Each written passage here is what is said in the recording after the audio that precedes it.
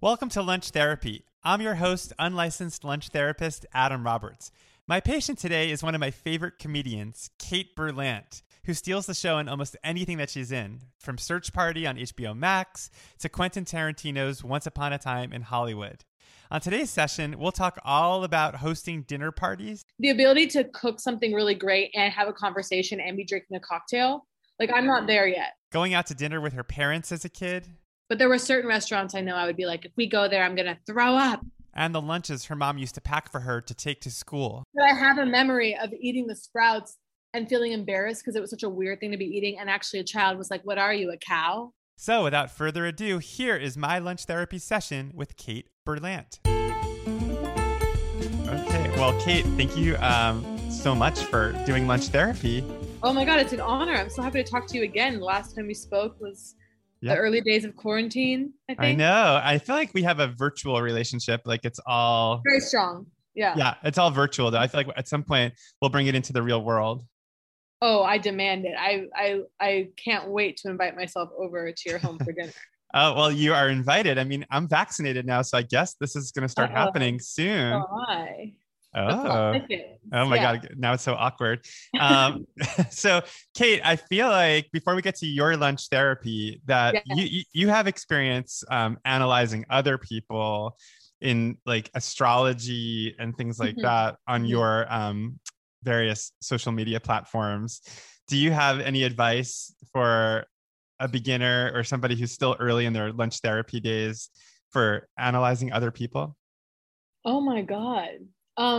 For analyzing other people. Well, I mean, like when you do astrology, like, is that just sort of impulse? Like, are you just going off of impulse? Well, I know, I always think, the power of the amateur, less is more, a little knowledge can go a long way. Probably bad advice, but I think that, you kind of fake it till you make it. I think, I personally know almost nothing about astrology, but it's and I know almost nothing about therapy. So yeah, that makes me feel good. Therapy, I know a thing or two about. Therapy, I can kind of get down with, and I think just take what works, leave the rest, as they say.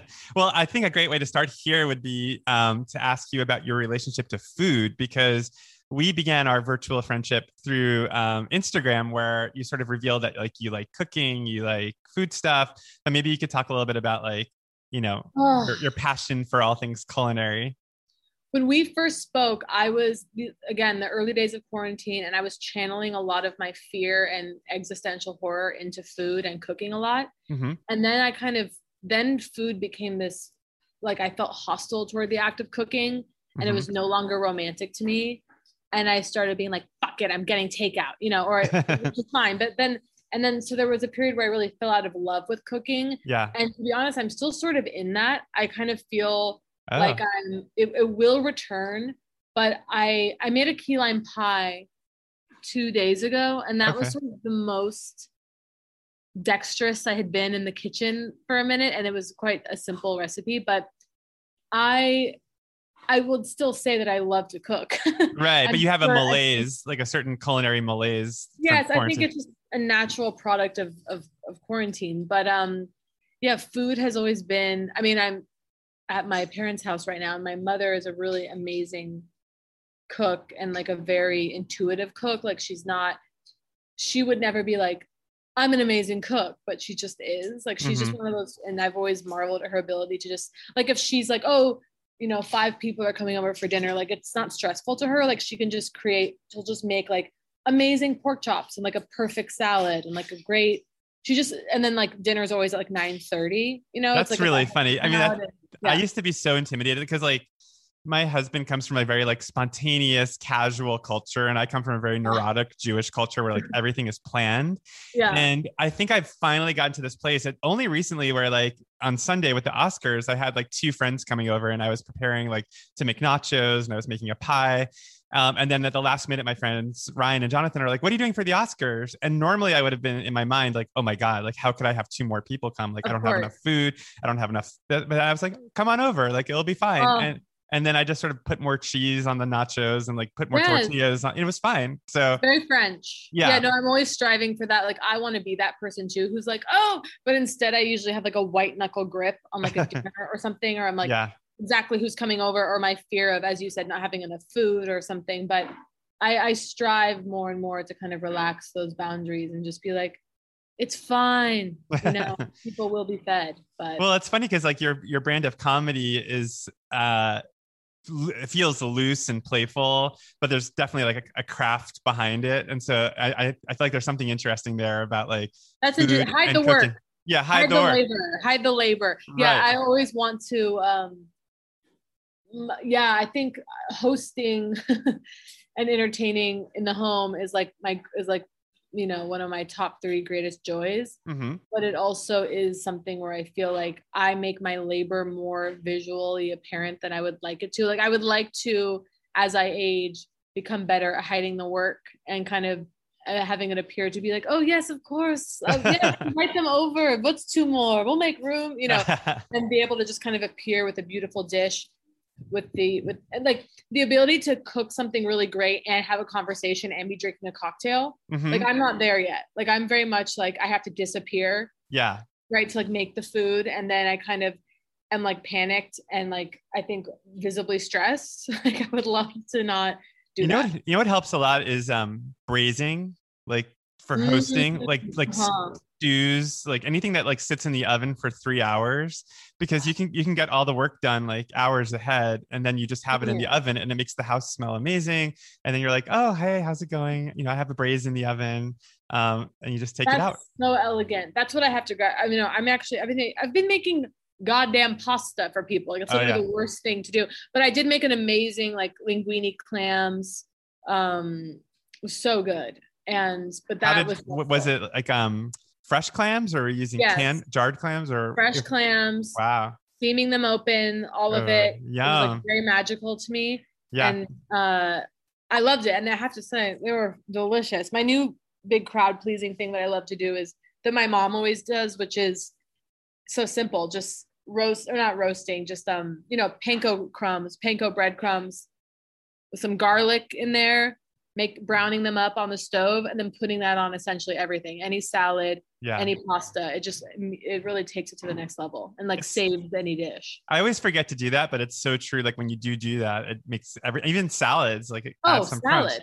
Yeah. That's what my mom does on salad. And it really makes like, it just like suddenly elevates anything.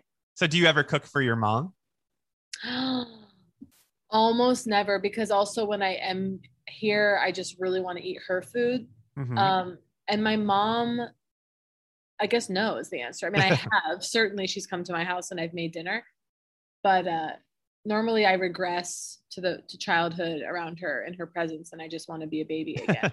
But what about like cooking at her side, or like letting her teach you her dishes and stuff like that? It's really interesting because I'm always like, teach me or something, and it just kind of never happens. Like, I mean, I've watched her. Like my best friend John Early would say that I guess I have absorbed information about cooking through living with her and being raised by her and being around her and being around her relationship to food.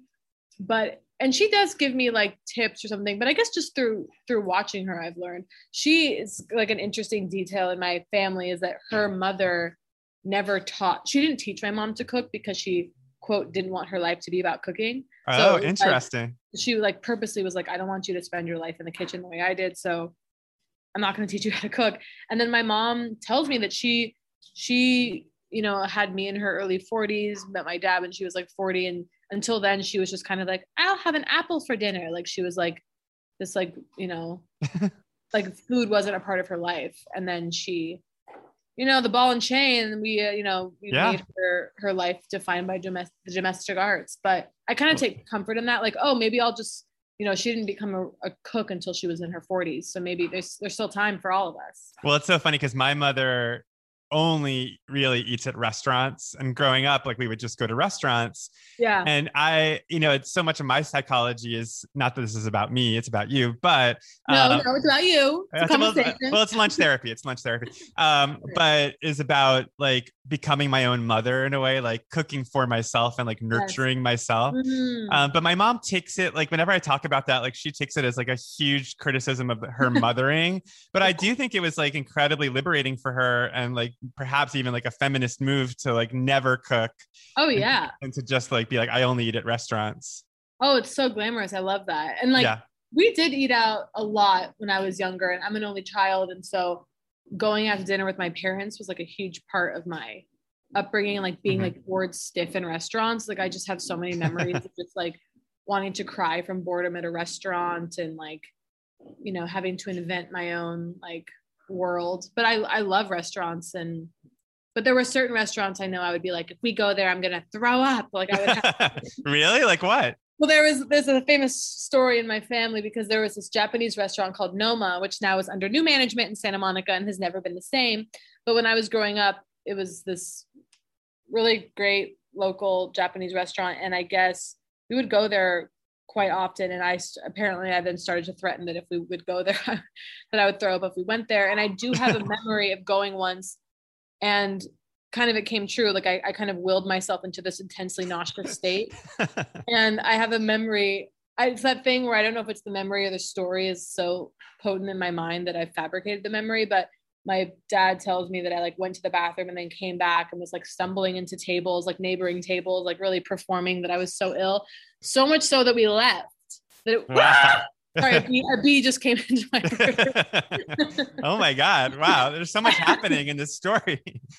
I feel like I have a real bee phobia, but anyway. Okay. But then, yeah, but my parents were like, fine, we'll leave. You're going to throw up. And then of course, like upon leaving the parking lot of the restaurant, I was completely fine and restored to health. So I feel like we could just unpack that story for the next hour. I know there's a lot there. They should have just made me stay, I guess. Yeah. Okay. Well, Kate, this is a good moment now to really like open up the box, the lunch box, so to speak, and and ask you, what did you have for lunch today? Well, I actually even still have it here. So I am I'm an advocate for squirrel. Okay. Yeah. I guess you need to be post 2020. Yeah. Yeah. I'm a squirrel advocate. I live nearby squirrel, and I'm sorry, the flavors are undeniable. I love the crispy rice bowl with the works, meaning the sausage with the scallions and the fried egg and the mint. It's just deeply satisfying and crunchy and so good. And it's something that I crave a lot. I've almost had to pull back because there was a period where I would eat it so often that, you know, it's boiled in my mind, but now I'm back on it, and it's very delicious. So you have a crispy rice bowl with sausage. Yeah, it's crispy. I believe it's called the Crispy Disco, and it's kind of like it has everything, but it has sausage in there and an egg, some avocado. And this kind of crispy rice is something that I've never done in my home, which is like each grain of rice is like perfectly kind of puffed and crisped. It's so goddamn good.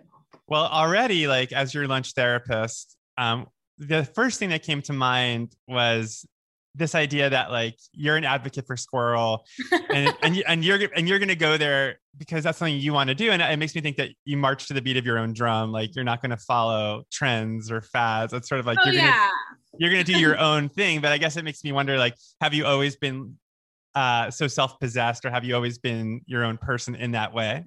Oh my God, I love this. It's the therapy's working, folks. Yes. Well, it seems kind of like vile to say that about oneself. Like I march to my own beat. Yeah. But maybe, I mean, I feel, deeply aware of what others think of me and want desperately to be loved. But I think, I might, I guess I'm a risk taker. But you only really achieve that love by like being your own person in a way too, right? I mean, it's sort of like what people admire about you. Well, I think it is ideally the purpose of life is to become oneself. Oh, wow. This is getting very deep, very quick. I mean, we might need to slow down. Well, I mean, it's funny. So like when you were growing up, like when you were in high school and stuff with like lunch in the cafeteria and things, like, were you the girl with the tray, like not sure where to sit, or were you like surrounded by all the cheerleaders? Like where were you in the lunchroom?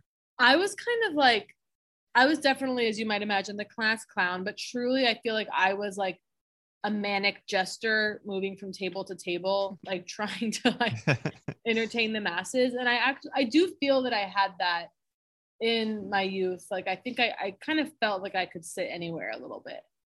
That's so funny, manic jester, because again, like this isn't about me, but when I got to college, that was sort of me. Like I was just like constantly like making jokes and just like being, and I remember somebody was like, Adam, like you don't have to be on all the time. It's okay. And I was like, oh, and it yes, was like I do. yeah. But Yeah. I don't know where that, I think it's like from feeling like an outcast or like feeling like you need to prove yourself. And so that really resonated for me when you just said that about. Oh, totally. Yeah. Yeah. And I think also I've grown like that, that version of myself, the manic jester, like that's like a deep part of myself that is as valid and authentic as like me crying, talking about, my pain. Like I feel like the Yeah. two, I don't value one over the other. Well, Joni Mitchell has that lyric, crying and laughing, it's the same release.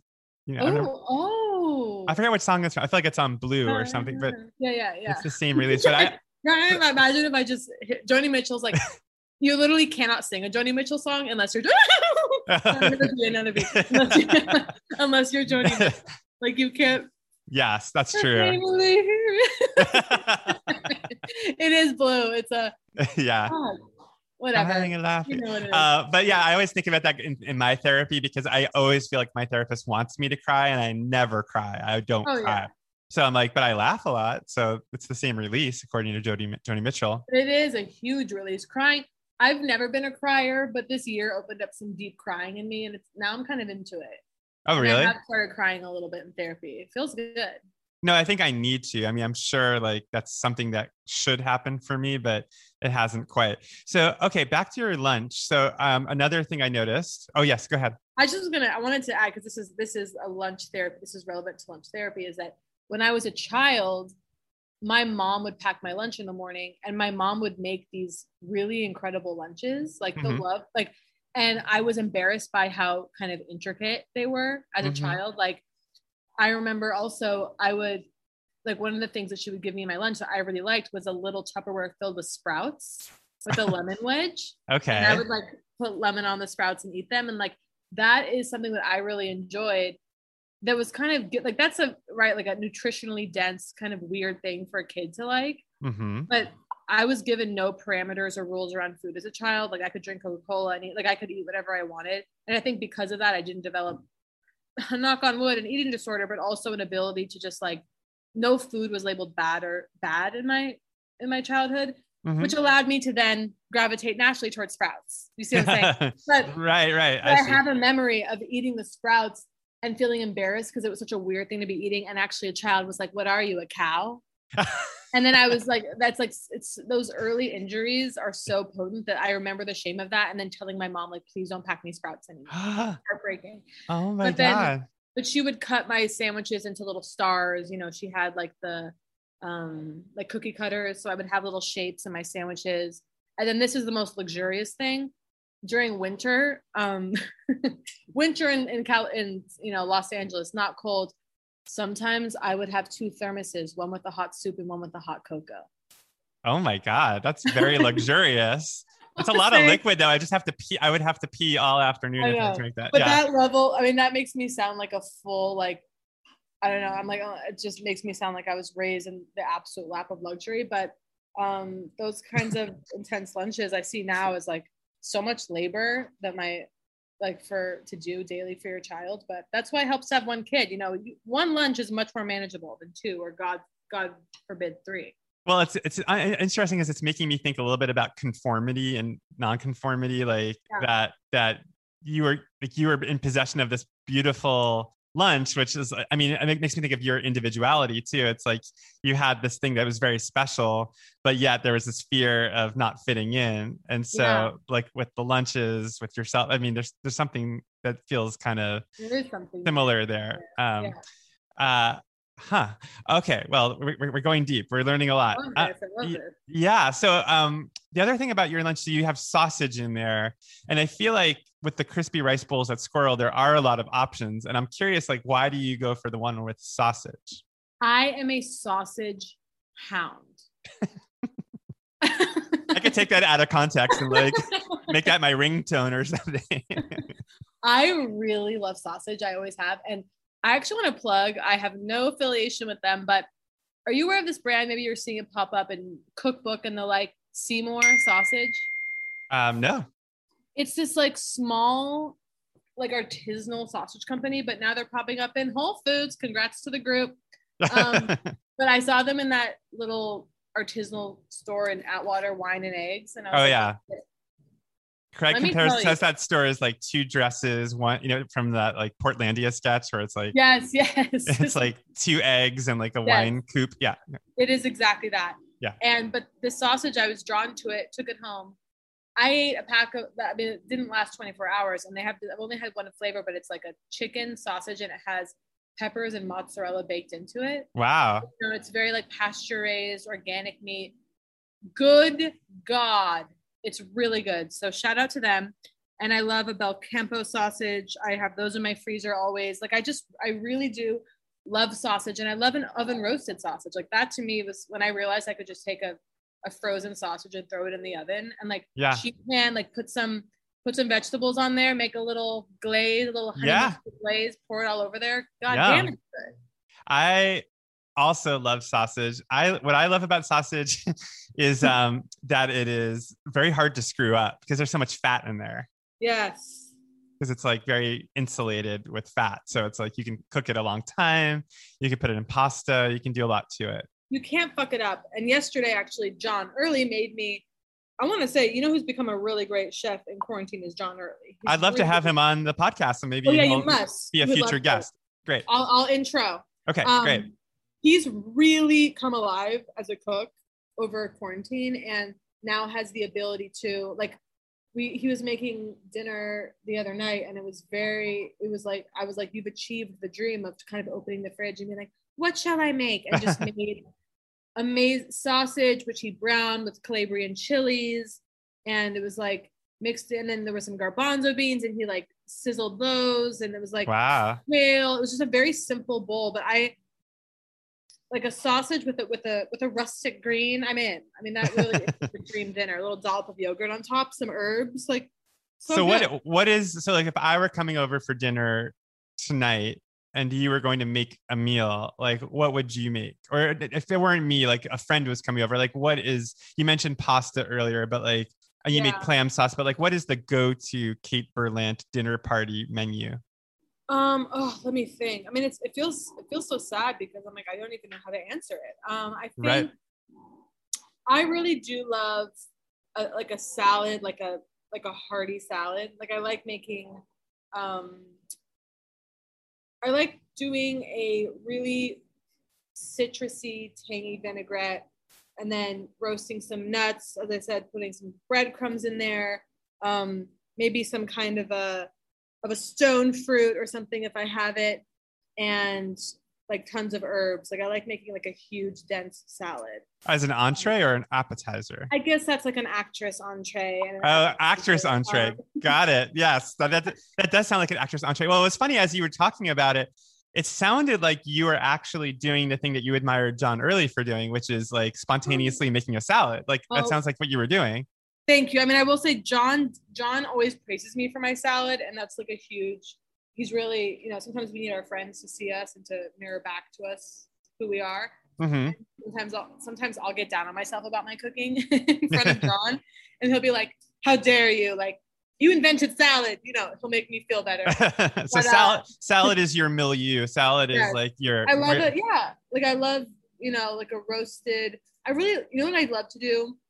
Here's one thing my mom did. My mom makes really good, simple tahini dressing with like tahini with lime juice and soy sauce. Okay. That sounds delicious. Yeah. She does that a lot. And so I'll make that so simple. And then I love drizzling that over like, you roast a goddamn yam with some spears, some sumac or something. And then like, voila, that's kind of like a good, thing to serve. That's delicious. I do make a lot of yams. Like oh yeah.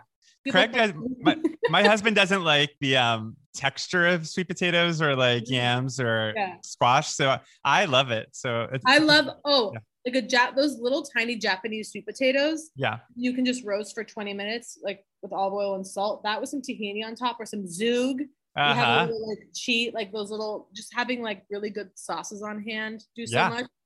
Yams, I mean, again, people very close to me truly make fun of me for how much I lean on yams. In fact, the other day I was talking to John and I was telling him how I had woken up in the middle of the night. I don't know if this will be funny to anyone but me. I had woken up in the middle of the night, speaking of therapy, gasping for air, like a nightmare or something. That's already funny somehow. I don't know why. I said to him, I woke up gasping for yam. And it was just very funny for me to interchange air with yams. Yeah. I mean, Freud would say there's something there. Unfortunately, I'm no Freud, so I woke can't. Up grasping for yam. Yeah, grasping for yam. So I get this sense, I mean, it was funny because you brought this up earlier about like healthy eating or like the sprouts, but then like the gravitating to fats, but then you just talked about serving an actress salad at dinner.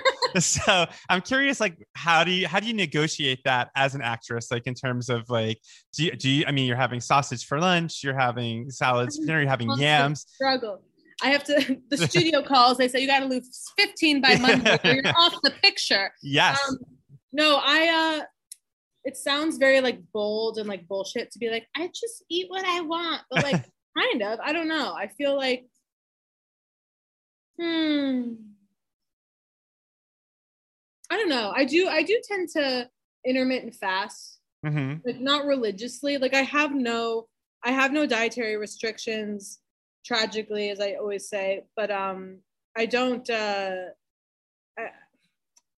I find I kind of like periods of, I feel like there'll be periods where I'm going out, and this is like in the old world, right? Although it's starting to happen again, of like going out to eating late meals, having cocktails, having wine. And it's like, if I'm doing that, I'm doing that. If I go to a restaurant, I'm having absolutely whatever I want. Like, I just don't believe in restriction generally. And I don't, one of my best friends, Jacqueline Novak, and I, we have a podcast called Food Podcast. I'll plug an incredible podcast, which is hilarious. Yeah. But we really rail against this idea of like balance, which I think is also like kind of a cornerstone of like eating healthy is like balance. And we're both like, no, like we kind of resist that and feel like periods of like absolute intense pleasure and like maybe even would be considered like overindulgence or something. Like I always want to overindulge. I mean, like I want to live and I want to like have what I want. Yeah, totally. I think I subscribe to the Kate Berlant diet. Like, I think that's exactly what I do. Like during quarantine, I made a cake in the, like I would just like make a cake in the middle of the week. And the problem is like, the more that I've learned how to bake and make delicious things, like it becomes dangerous because I get these cravings and then I'll just make it and I'll have a lot to eat around here. Amazing. Yeah. To have that skill. What is you? Yeah. Oh, go ahead. No, I don't know what my philosophy is in that way. I think, but I do find sometimes that an intermittent fasting will kind of get you back in where you need to be. Well, can you walk me through that? Because I have so many friends. Again, like I hosted the Oscars this weekend for some friends, and Craig was going to make cocktails, and he had everything set up, and then like 3 of the 4 friends were like, "Oh, we're not drinking this weekend. We're not drinking this," and like 2 of them were like, "Well, we just did a fast," and stuff. It was just like, it felt like a very LA moment. But oh no, I know intermittent fasting and people there are like genuine, like, I think, again, I'm gonna like butcher this because I only have like 4 sentences of information that I like read at 4 a.m. on Instagram, but it can help with digestion and stuff like that. Oh yeah, intermittent fasting. Now I remember my mom did this, and like it's just like at certain hours of the day you don't eat. The idea is kind of like you don't eat for 14 hours, but you're asleep for most of that, right? I mean, if you're like me, you're asleep 10 hours, you know? Yeah. And so, wake up, you have coffee, whatever. I mean, the truth of the matter is I'm just not really hungry when I first wake up. Yeah. Is that a lie? I think it changes. Sometimes I wake up ravenous and I'm like, I need pancakes now. And then sometimes I'm like, oh, I don't know. I mean, all the stuff around talking about like eating or intuitive eating, it's all just like, it's like all immediately absorbed into like diet culture hell. Yes. But I don't do like, I don't like cleanses. I don't do juice cleanses. I hate that. I'm someone that really can't stand to be hungry. Like I can't suffer that. Is that because are you Jewish? You're Jewish, right? Yeah, I'm half Jewish, half Spanish, possibly fully Jew. We don't know due to being Spanish. But I'm Sephardic.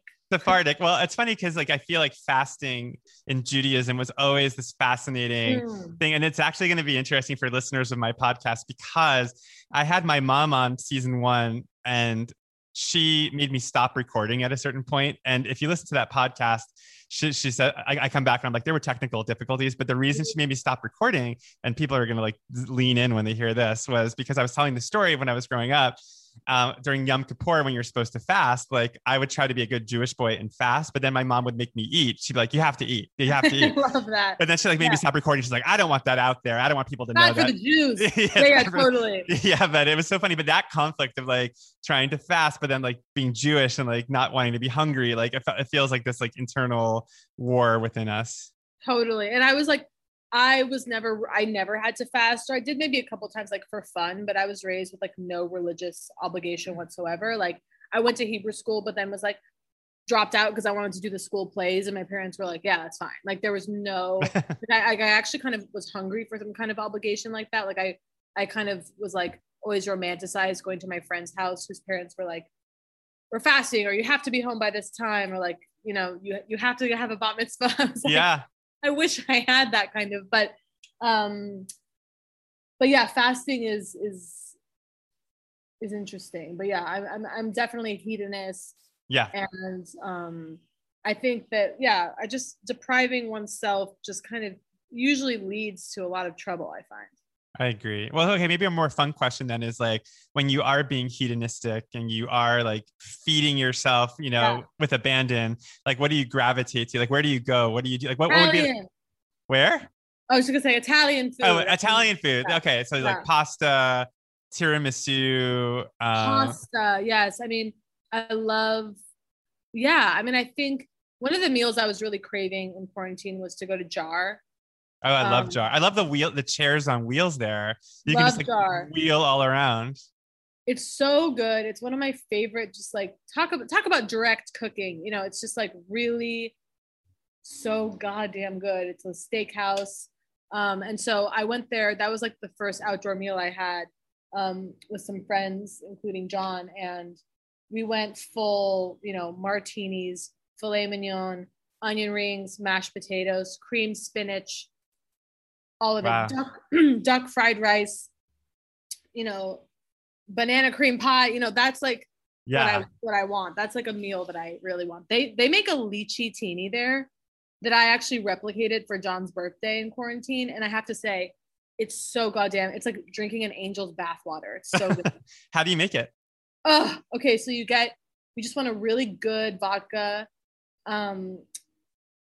You get lychees like in the can. Yeah. Which are kind of expensive, I have to say. You know, it's not the cheapest thing in the world. I love lychees, though. I think they're so delicious. Yeah. Lychees. And I used to eat lychees as a kid. I'm realizing now, I'm like, oh, I ate a lot of my childhood was like opening up a weird can in my pantry and like eating it. Like I used to eat lychees out of the can, those little mandarin slices, or like baby corn. Like I feel like it's all coming back. My childhood, it's here. Yeah, I feel like we need to talk about, I mean, once you tell us the recipe, I feel like we need to go into like your mother's kitchen, like metaphorically, not like actually, because. Well, I actually think I might take you in. Oh, really? I love that. So the lychee teeny, you just get a nice like quality, you know, can of lychees. You put some of the lychee juice in a shaker with ice, with a splash of like a nice dry vermouth, shake it to hell. Mm-hmm. I mean, it is so good. And it goes down. It's like one of those things where you're like, oh, it's going to be terrifyingly easy to like consume like 4 of these. Yes. Because they're just, it's so good and light. And then pop a couple of lychees in there. It's like a gorgeous little cocktail. And lychees are one of the few fruits where I feel like the canned version is more enjoyable than like the fresh version, because I've bought like fresh lychees and had a very difficult time. But the canned version is delicious. Okay. So let's talk about your mother's kitchen. Like growing up. So, okay. What were the smells? What were the dishes? Like what was she making for most of your childhood? It's funny because there's this one thing, it's weird what you latch onto, like flavor wise or smell, or like there's this one thing I have to want to ask my mom now. She has it. She used to make this chicken that she would like with this certain kind of jar. It was like an Indian lime based. It was like some marinade. I have to ask her. I think it like discontinued. Like it was something that she just like always bought at the local supermarket. but that's something that's so burned in my memory. It was so good. This like tangy, like dark chicken marinade. But she made ropa vieja. Oh, wow. Like, so good. And like just like really kind of like stringy beef with braised with tomatoes and that was a big one. Again, the salads. She would fry chicken. She would fry oysters, but I was always never wanted to eat them, but she would eat them. Wow, that sounds very delicious. Like that sounds uniquely like gourmet for a home kitchen. Oh, you're taking me. Okay, so I just want to show you because honestly, I really think my parents' kitchen is like it's like really fun. And if you're listening to this, it's so cute. If you're listening to this, I'm going to show this video portion on Lunch Therapy on Instagram. So go on Instagram and I'll post this when the podcast airs. Okay. Cookbooks. There's cookbooks on a shelf above. Okay, beautiful. I love the wood. It's really, it's a small kitchen, but it's like very, like this is kind of, the space is just this, but it's amazing what she's able to do with that. And is this your childhood kitchen? Like this is the same kitchen. This is the same kitchen. This is the pantry that I would look at these canned, like, oh my God. My mom, which I really appreciate, which is like, it's not, I don't know how to describe it. It's just, going in here. Yeah, it looks like that's the kitchen of somebody who really cooks. Like it's not just a bunch of random things. It's like things that she actually probably uses. Oh my God, what is behind you? Like what's behind you? Is that a cabinet? We don't talk about what's behind me. This is a laundry room. Oh, it's a laundry room. I was like, it's a laundry room. Okay. But it's just like very it's just cute. She has all her like little bowls here. I love it. And it's like very, I think it's a beautiful kitchen. And again, it's small, but it's just like there's a lot of fun here. There's a lot of pleasure to be had here. What's in the fridge? Oh, good one. Yeah. I mean, I know most people are probably just listening to this, but the kitchen is sunlit. It's wooden. There's a fridge filled with ingredients. This is very my mom, like ranch. Like she finds like, look at this. There's a thing of Grand's biscuits in here. Champagne, always an open bottle of a brut or a cava of some Really? And always an open bottle? Oh yeah. We're going through a lot of cava in this house. I love that. That's so celebratory. All my mom drinks. My mom, the only thing she drinks is sparkling, is like cava. I love that. That's so festive.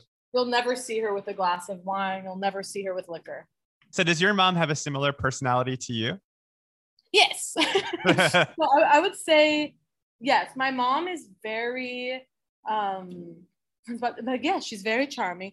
My mom is definitely dramatic. Like she is an entertainer. She really is. I think I got her level of drama and kind of like storytelling or something is very something I think I inherited from her.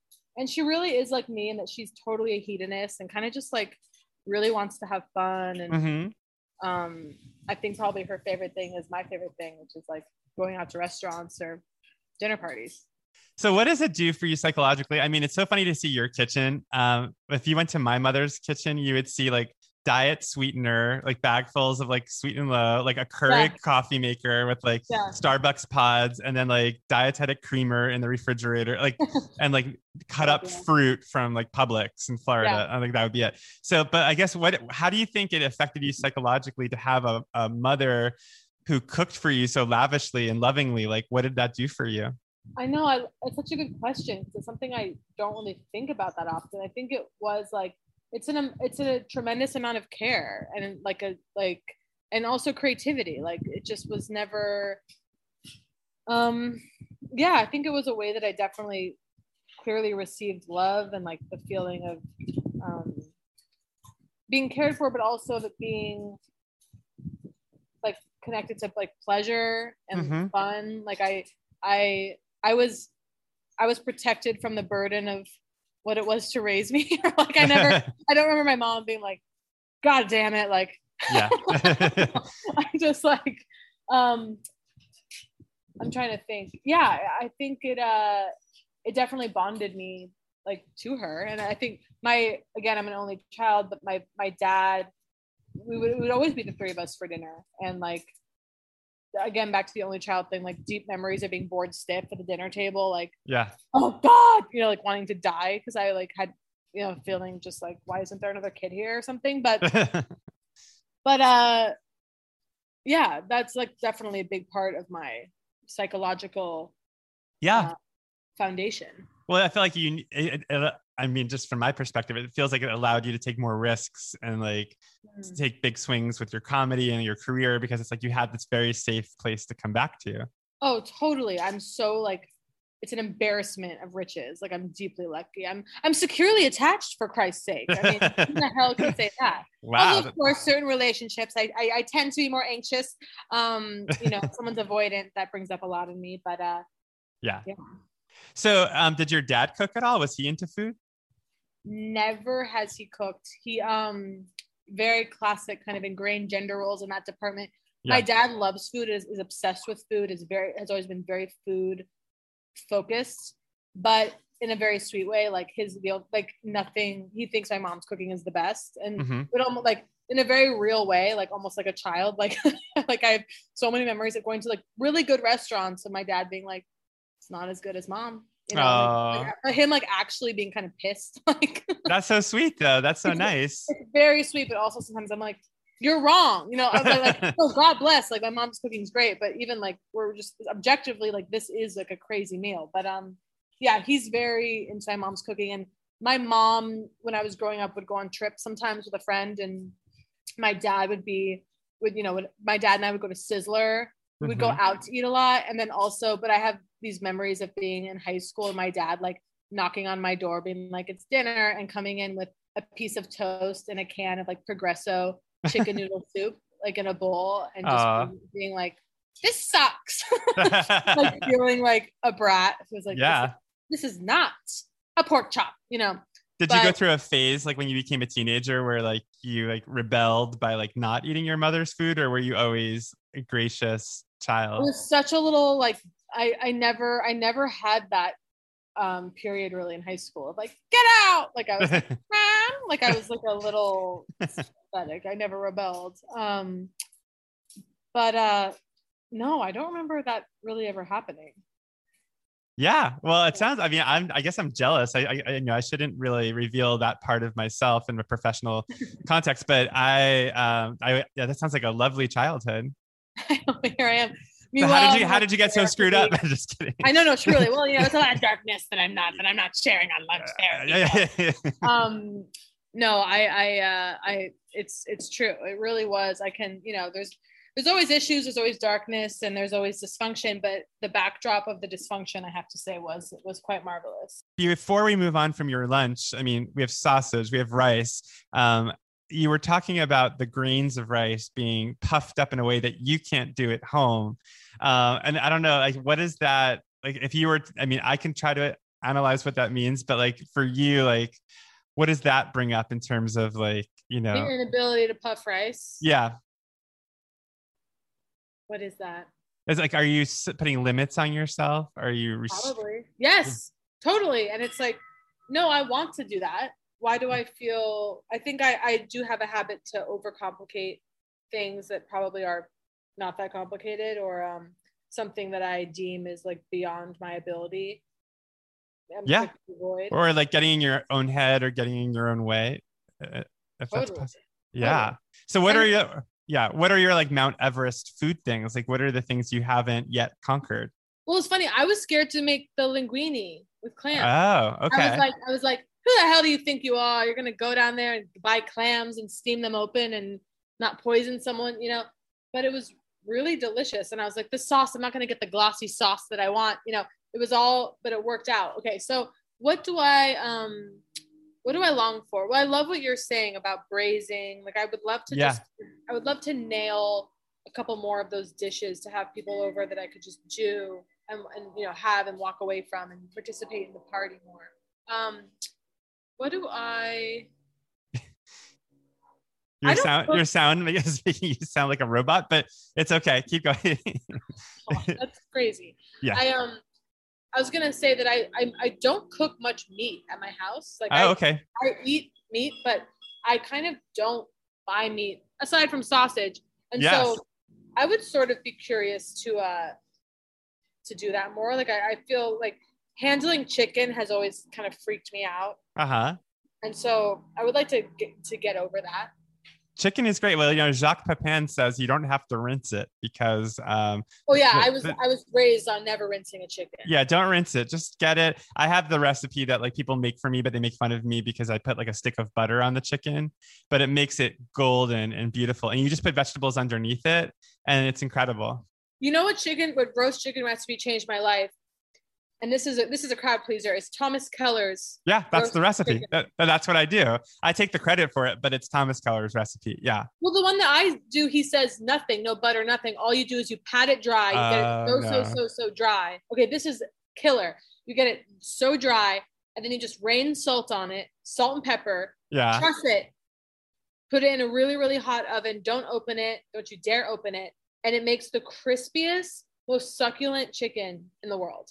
Oh, see, the one I do is from his ad hoc cookbook. And it's like, and what's so amazing about it, the secret to that recipe is that it has nothing to do with the chicken and it's all about the vegetables. So you put like onions, rutabaga, parsnips, potatoes, garlic, thyme, canola oil, actually, salt and pepper, and you toss that all together. And then you put a chicken on top of it. You stuff that with thyme and lemon and garlic. And then you slather the chicken in butter, more salt and pepper, and then all that butter and chicken fat and oil like ensconces those vegetables and they get so crispy. And it's truly like one of the most divine things you'll ever make. In fact, every episode of Thunch Therapy, I end up promising the guest that I will make a specific dish that we talk about, but I will make that for you when you come over. Oh my God. It's an all-time classic. Okay. Well, Kate, you've been so generous with your time. We're at the final stretch. We have 10 minutes left. Yeah. And I begin every session by asking, what did you have for lunch? But I end every session by asking, what will you be having for dinner tonight? That's so fun. Oh God, tonight's going to be very unglamorous. I feel like I'm probably just going to open my fridge. Do you know this? I have this trout, this smoked trout in a can that's really good from this company, Fishwife. Oh, I've heard of them. They wrote me a message on Instagram. They wanted to send me stuff. Yeah. They sent me a couple cans, if I may. And I have to say, the smoked trout is really good. So maybe I'll do some kind of I have a good sourdough bread at home. Like that's one thing I love, having like a really good loaf of bread. So maybe I'll do like make smoked trout on toast or something. Delicious. I love toast for dinner, or just toast generally. So in terms of like the heaviness of your meals throughout the day, would you say you peak at lunch, or do you? Oh yeah, a lot of grains. It's a heavy grain day. I love having a really heavy early dinner. Like that's one of my favorite way to eat. Like I feel like for so many years I was always having dinner at 9:00, and then, or growing up, we always ate dinner at like 9:30. But now as I age, I really enjoy like a 6:00 or 6:30 dinner reservation somewhere where you can just really eat your heart out. And then by the time you go to bed, you're kind of okay. You're not like getting to bed with like a full stomach. That's really smart. Yeah. So you can do toast for dinner. Do you put anything on besides the Fishwife smoked trout? Yeah, I'll do. I have an amazing grassy olive oil from my aunt's farm, Frog Hollow Farm. They make an incredible olive oil. I think this came up last time I spoke to you. So your aunt has a farm. I always will name drop Frog Hollow. Yeah. Yeah. Don't they do peaches too? Yeah, they're famous for their peaches. They do so much, but they have a really beautiful olive oil. And is it your mother's side or your father's side? My mother. This is her sister? It's a little complicated. It's not really my aunt. It's my first cousin, but I call her my aunt because she's like, 30 years older than I am.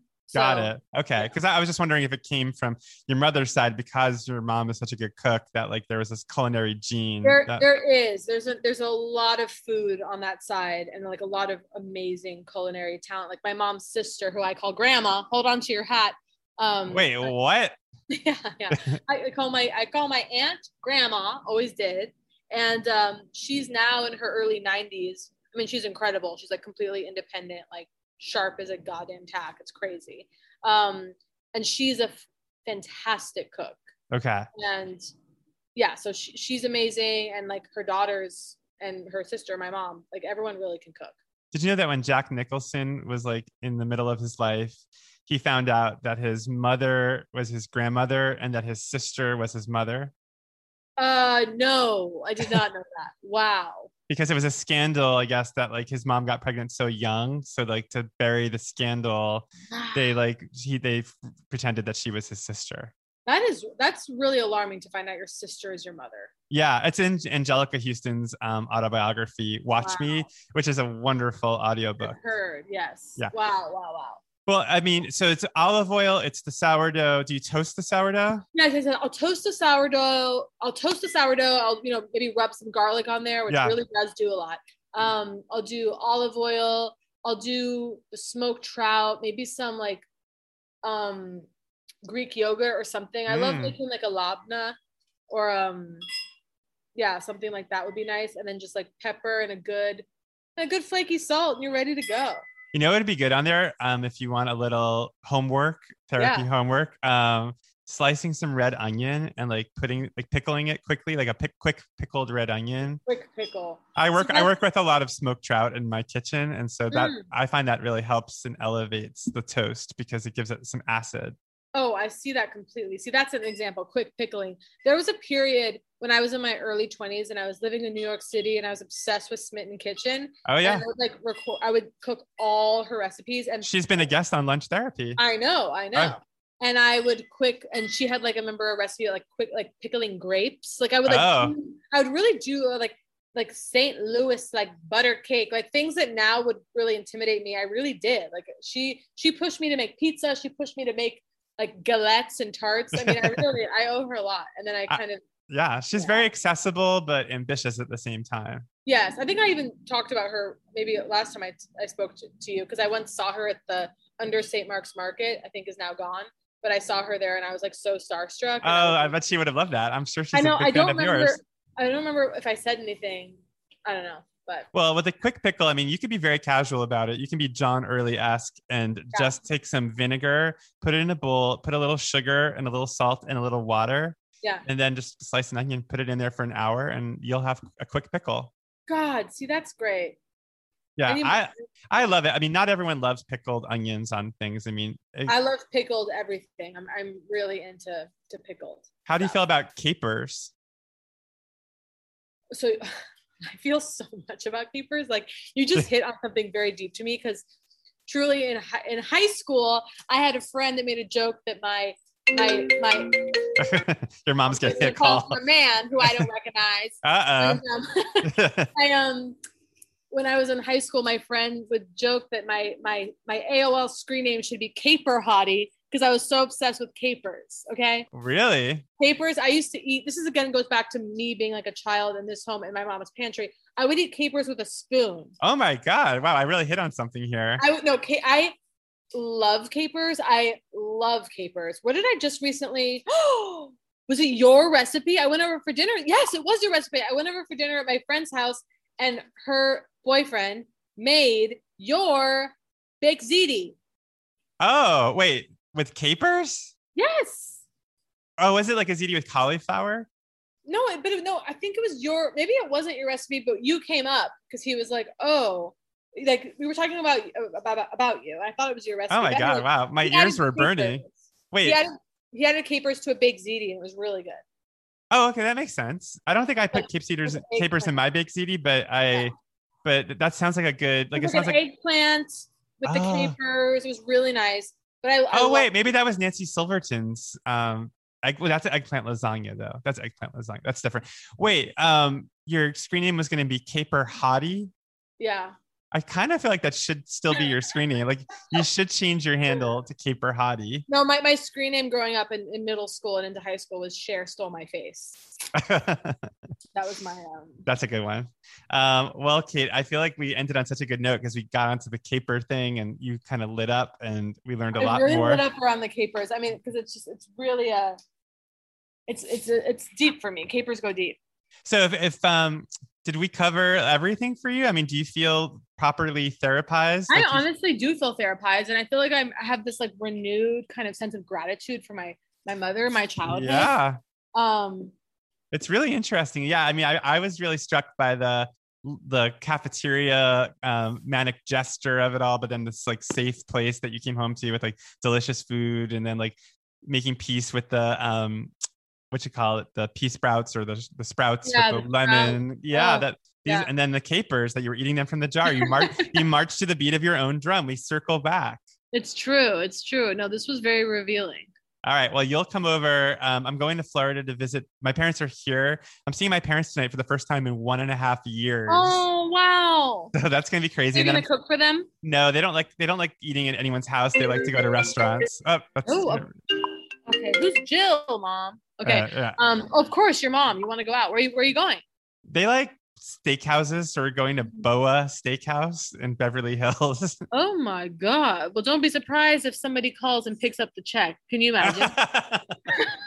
If I were like, that's so funny you say that, because I've done like some stuff in my life where like my parents should be proud, like, you know, I've done some cool things, but nothing like that amazing. But my dad had gotten like good medical news like a couple of months ago, and they went to a steakhouse to celebrate. And I called the restaurant. I was like, I want to pick up the check. Like when they get the bill, like I want to pay for it. And that was the proudest they have ever been of me. They were just like bursting with gratitude and joy. They were just like, oh my God, I couldn't believe it when they told us that you know. That is so sweet. That you're a good son. No, but that is a great feeling. Like to do something like that is very dreamy. Like I remember when my Jacqueline Novak took me out to dinner for my birthday, and like this was like when I was like 24 or something, and she picked up the check, and I just like couldn't believe it. It was like I was like, what? Like I would never have even considered that. Picking up a check is huge. I think it's a generational thing too, because I think for my parents' generation, maybe your parents too, like it took on so much significance. Like now we have like we have Venmo now. Like we have things now where it's like a little more cash, like, oh, I'll Venmo you, or, you know, but I feel like like that, and to pay for your parents' meal. That's beautiful. Yeah, well, you're going to pay for our meal tonight. So thank you in advance. I'm going to pay for your meal. When you get the dessert, just know it was me. Okay. Thank you, Kate. Well, thanks so much for doing lunch therapy, and I'll see you here for roast chicken in a couple weeks. I can't wait. All right. Have a great day. Bye. Bye.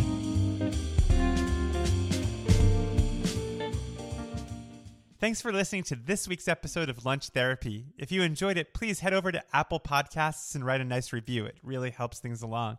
If you want to see what I've been cooking lately, give me a follow on Instagram at Amateur Gourmet. And if you want to see our guests' lunches, plus Kate's mother's kitchen, give a follow to Lunch Therapy on Instagram.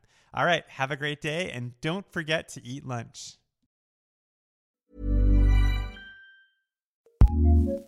Acast powers some of the world's best podcasts. Here's a show we recommend. It's the question that's on everyone's mind. How do you live a good life? How much do work, health, relationships matter? What about happiness, meaning, money, and love? What if you're alone or anxious, ill, or in pain? These are the questions we explore weekly on the top-ranked Good Life Project podcast, hosted by me, award-winning author, 4-time industry founder, and perpetual seeker, Jonathan Fields. Every week, I sit down with world-renowned experts, iconic writers, and researchers, and while everyone from Olympic gold medalists to world-shaking activists, A-list celebs, musicians, and more, all with the single goal: to help understand what it truly takes to live a good life and to feel a little less alone along the way. Listen to the Good Life Project podcast on the Acast app or wherever you get your podcasts. Acast recommends.